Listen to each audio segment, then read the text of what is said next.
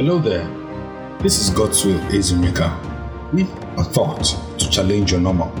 You see, rather than take life at face value, I believe you could live much better if you based your decisions on careful analytical thought. So welcome to the Thinker's Table. This is the Now Think podcast. Hello. Wow, we are back again with another gist episode. It's opinionated, people. Yeah. I guess I like the opinionated series so much that I'm doing it back to back at this point. But guess what? I did promise that we'll come back with a serious episode. But while we're at it, might as well get some gist in, okay? Now, Naomi sent me something beautiful. Apparently, Mo, that is at Mochivius, posted a tweet on Twitter that has gone completely off the rails. Now, personally, when I saw this tweet, I thought it was completely shady. But before we get into my opinion, let's talk about what is happening. Apparently, Mo tweeted, "Sure, Gen Z know how to use the apps, but millennials own the apps." End quote. For those who don't know what is happening, this simple quote led to a barrage of threads and posts and the ultimate battle between the Gen Zs and the millennials.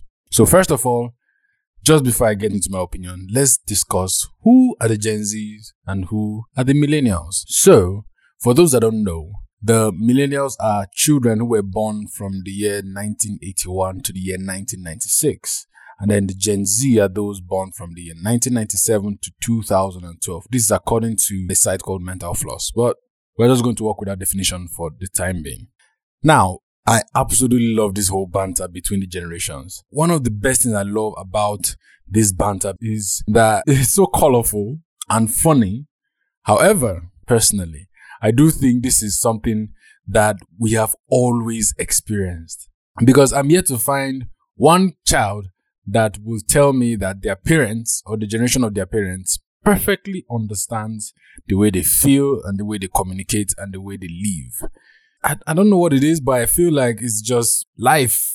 We are always going to have the battle of the generations, right? And for me, this is even more epic because I remember something that caught my attention while I was in secondary school. So I went to a boarding school and I realized that with every year that passed, the older students would always complain how when they leave the school, everything will go to rubbish and everything will break down and nothing will work again because all the people that knew how to hold offices and manage the school and make sure things were running were leaving. And apparently, the next generation will make a wreck of all that they had built.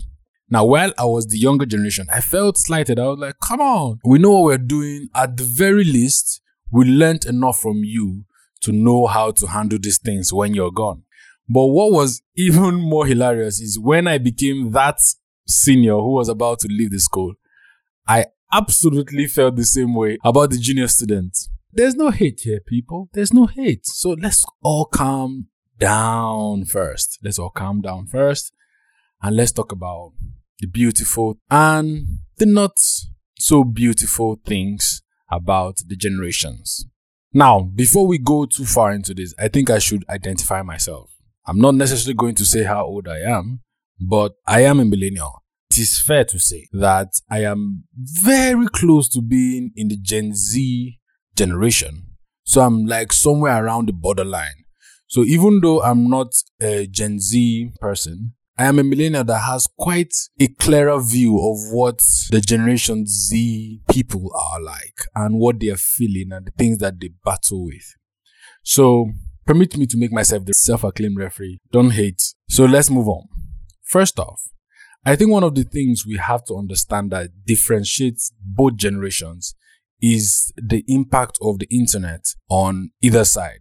Now, remember, for those of us that were born in the 90s, we're the last set of children that actually went outside to play, played with the sand. And this was not because we're forced to or because we wanted to get some physical exercise. I'm doing air quotes here. No, that was the only entertainment available to us. We had to make do with our imagination almost all the time. However, people that are being born, especially in the latter part of the Generation Z, they happen to have been born into a very media intensified system. This was during the television bloom. Cartoons were all over the place. And they didn't spend so much time in that season, and boom, the internet landed. So, while most of us in the millennial generation happen to experience internet after secondary school, or at the very least while we were in our senior years of the secondary school, the Generation Z people were experiencing the internet at their primary school level. Now, this might seem very flimsy, but you have to realize that we're talking about the impact the internet had on a teenager as opposed to a child. From what we've learned from the studies done on social media, we know that the effect of social media on the mental capacity of a child is beyond ridiculous, right? And so many documentaries have been made on this. So many claims have been made about how it is addictive and how people should be worried and how people should limit the way children use it. But the fact is, this has created a massive rift in ideologies, in systems of being. And these things tend to show up in social interactions. And I think this is where the differences come between both generations. However, I believe that it is also the reason why these generations have done so well for themselves in the matters that they excel in. So, that said, one of the first differences I want to point out is the approach to culture and society. As a millennial, we're born into a very dogmatic, structured society where we're told this is how things have to be done. Not necessarily this is why things have to be done that way. We're just told this is what you're supposed to do and this is how you survive. Now, especially in Africa, this is a thing. Like, many of us know that we ought to go to school. We have no idea why we had to go to school. We were told that you have to get a job, you have to know what you want to be, and all these wonderful, wonderful things that people do in their lives till date. But nobody's asking why, because we're born to a society that doesn't know why. Now, I don't want to assume what has happened before my time, but I can say categorically that one of the things that changed my life is when I started asking why. Because I realized fundamentally that the society around me was pursuing goals and values that they had no reasoning behind. Hence, whenever you challenged an idea or you challenged a culture or a behavior or a system, you were faced with a very violent feedback because it was coming from a place that did not understand why they were holding on to such values, cultures, or religion, or systems. Now, most millennials form the bridge between the baby boomers and the Generation Z because through the millennials, we started finding expression in asking questions, asking why. And we gave way to the Generation Z, who are now kind of on a hyper level of that and would just not take anything you tell them. Literally, you cannot tell a Generation Z youngster something and they will not ask you why. And I think that is such a beautiful thing. It shows that we are making progress as humanity. Because when we don't know why, we almost always abuse the system or the value, no matter how good it may seem. For instance, when it comes to relationships, I've heard this so many times, and it appalls me that so many people want to get married, so many people want to be in relationships, and have no idea why they want to be there. If you ask them, they give you some generic answer, companionship, or I don't know the reasons these days. However, when you really question them and you pose to them the idea that what is it that you can get in a relationship that you cannot get in a friendship, they are almost tongue-tied. But you see, because the millennials have been fed with this ideology that you just have to get married at some point, you just have to give birth to children at some point. It then happens that they go into these situations and these systems with no idea of why, so they're not prepared, and hence they have no idea of what they're doing. Considering the fact that the millennials started asking questions, what happened is when they were now in these systems and found out that it does not work for them, they started opting out. And that's, we can link directly to the fact that divorce rates are up because we have a lot of people doing these systems on religions of getting married I don't know why they were there in the first place. And the moment they start thinking about it, they're like, they want out. Now, the difference with the Gen Z is that we started asking questions later in life. The Gen Z grew up asking questions. And unfortunately, because we still don't have the answers to these questions, they tend to mock systems that worked for certain reasons. Now, I believe that every system has its flaw, and some systems more than others, to be fair. However, the system of questioning everything and not giving specific definition to anything has brought us to a place in society where nobody knows what's happening. Nobody is sure of anything. We can't hold on to any definitions because apparently somebody might be triggered or somebody might be too sensitive about it. We have done the thing of overprotecting ourselves that our own protection has become our disease. Now, there's this thing I learned from microbiology. And what we did learn is that although there are so many microorganisms and viruses out there to kill you and could kill you, protecting yourself from all of them, which is maintaining a sterile environment, will do the same thing to you. So apparently, you need to expose yourself to just a level of the microorganism to gain immunity. It's a matter of exposure, right? It depends on how much you expose yourself to it. If you don't expose yourself enough, then you will go sick because some of it is good for your health. But if you expose yourself to it too much, then, you go sick again. And it's kind of like the coronavirus, right? That's the idea behind the mask. The mask doesn't protect you completely from the coronavirus, but it reduces the amount you have been exposed to. Then your body can fight it little by little. But if there was a way to make you sterile, you are still not safe because then even the tiniest little sickness will take you out. And I think that's where the sharp rift between the Generation Z and millennials occur. While the millennials are trying to balance out what we were told from our parents and what we see around the world and what our exposure has taught us, the Gen Z wants to just get rid of all old traditions and customs, which does have its place. But then what happens is when we protect ourselves from all the negativity, we are left with something that is still bad and could still wreck society as we know it. Now, with all of this said, it's clear that either the millennials or the Generation Z has their strengths and their weaknesses. There are things that they do right that would really be good for society. And there are things that they do wrong that is holding us back from the level of development that we should have achieved as humanity. So the question then is, how can we collaborate? How can we bring our strengths together in a sense that helps the world truly become a better place? And here are the thoughts I have. First off, going back to Mo's tweet, she said, sure, the Generation Z know how to use the applications, but the millennials own the applications. And I thought that's very interesting because in those two things she mentioned lies the strength of each generation. And I'll explain. The Generation Z know how to use the app. Trust me, it is one thing to build it, but it is another thing to harness it.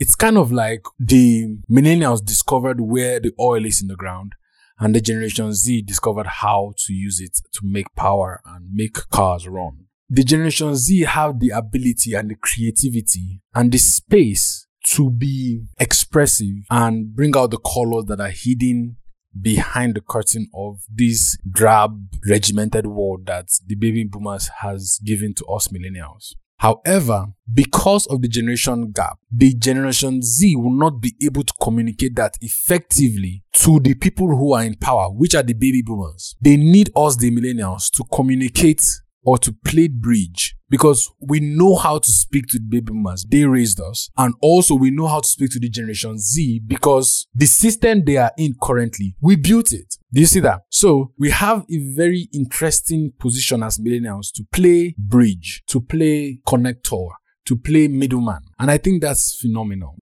Most political leaders in the world are all baby boomers, right? We can speak to them, millennials. And the Generation Z have enough space between these people to think independently and think creatively and think out of the box to create the solutions that the millennials don't have the training or the space to do. The second thing I want to point out is that millennials have access to money right now. I remember coming across a tweet where he said, if you're a millennial, that you are entering into the highest years of your earnings. anywhere from 25 to 40 to 45, an average human being is working effectively 40 to 50 hours a week, or running a business, putting all that strength in the work and gaining a lot of capital to raise their families, to go on vacations and all that. The Generation Z are in their teenage age and still finding themselves most of the time. So while they have access to new ideas, they do not have access to capital and funds. If the millennials who have the access to capital, who have the access to structure, who have the access to systems and organizations are able to come and partner with Generation Z ideas and minds and creativity, they will be able to create new ideas and fund those ideas to a place where they are able to make the world a better place. To be sincere, this is the same reason why the apps existed in the first place. Because as great as Mark Zuckerberg was, it took some older person who had access to a lot of money to invest in him to make Facebook what it was and what it is today. The same with every new idea that has ever got off the ground. It takes investors. It takes people that are older, people that have been here before, people that have built enough wealth and capital to say, I believe in this new idea and invest in it. So one of the best ways I can think of that we can bring both generations together to create really impactful change in the world is by understanding that we have two critical roles. One, to think out of the box, and second, to fund that kind of thinking. The final thing I would like to say about this partnership between Generation Z and millennials is that it has to be respectful. I remember speaking with a professor of mine and he said something. He said, no generation has ever believed that the coming generation knows what they are doing. And I think it speaks to why the world is still where it is today. We are always skeptical of new ideas. However, if we were respectful to each other, we will be able to create a continuity stream so that development grows instead of having this choppy start and stop situation. We can build momentum over generation and generation and end up with something that the generation alpha and whatever generation that comes after will be grateful that we did. No generation is better than another generation. That's just fact. Why? Because there are terrible people in every generation. The fact that there are still people that believe Hitler was right in this current century, it should tell us that there are crazy people in every generation. And that's just what it is. And there are also great people in every generation. I don't know what the world would be if we had not had the Martin Luther King Jr.'s, the Miles Monroe, the Paul the Apostle, all these guys in their own time, using what resources they had available to them, invested so much wisdom and knowledge and time that we still benefit from today. It takes nothing to be your best where you are, but it takes a lot to invest not only in where you are at the moment, but in the future. And it demands of each and every one of us to partner rather than fight ourselves. So, now that I've said a lot of English, that is all I have to say for now. But guess what? I believe so much in Naomi that we'll have something else to talk about very soon. But till then, keep on thinking, keep on believing, keep on working your best. Because listen, the world is a better place with you in it. That's all we have for today. Remember, you don't have to agree with everything I say. You just need to think about it, and I'm sure you will come to the best conclusions. Do hit me up with questions, suggestions, and compliments. Yep, I like those too. Please subscribe to my channel and follow me on all social media for more stuff. This is the Now Think Podcast with Godswill Ezeonieka.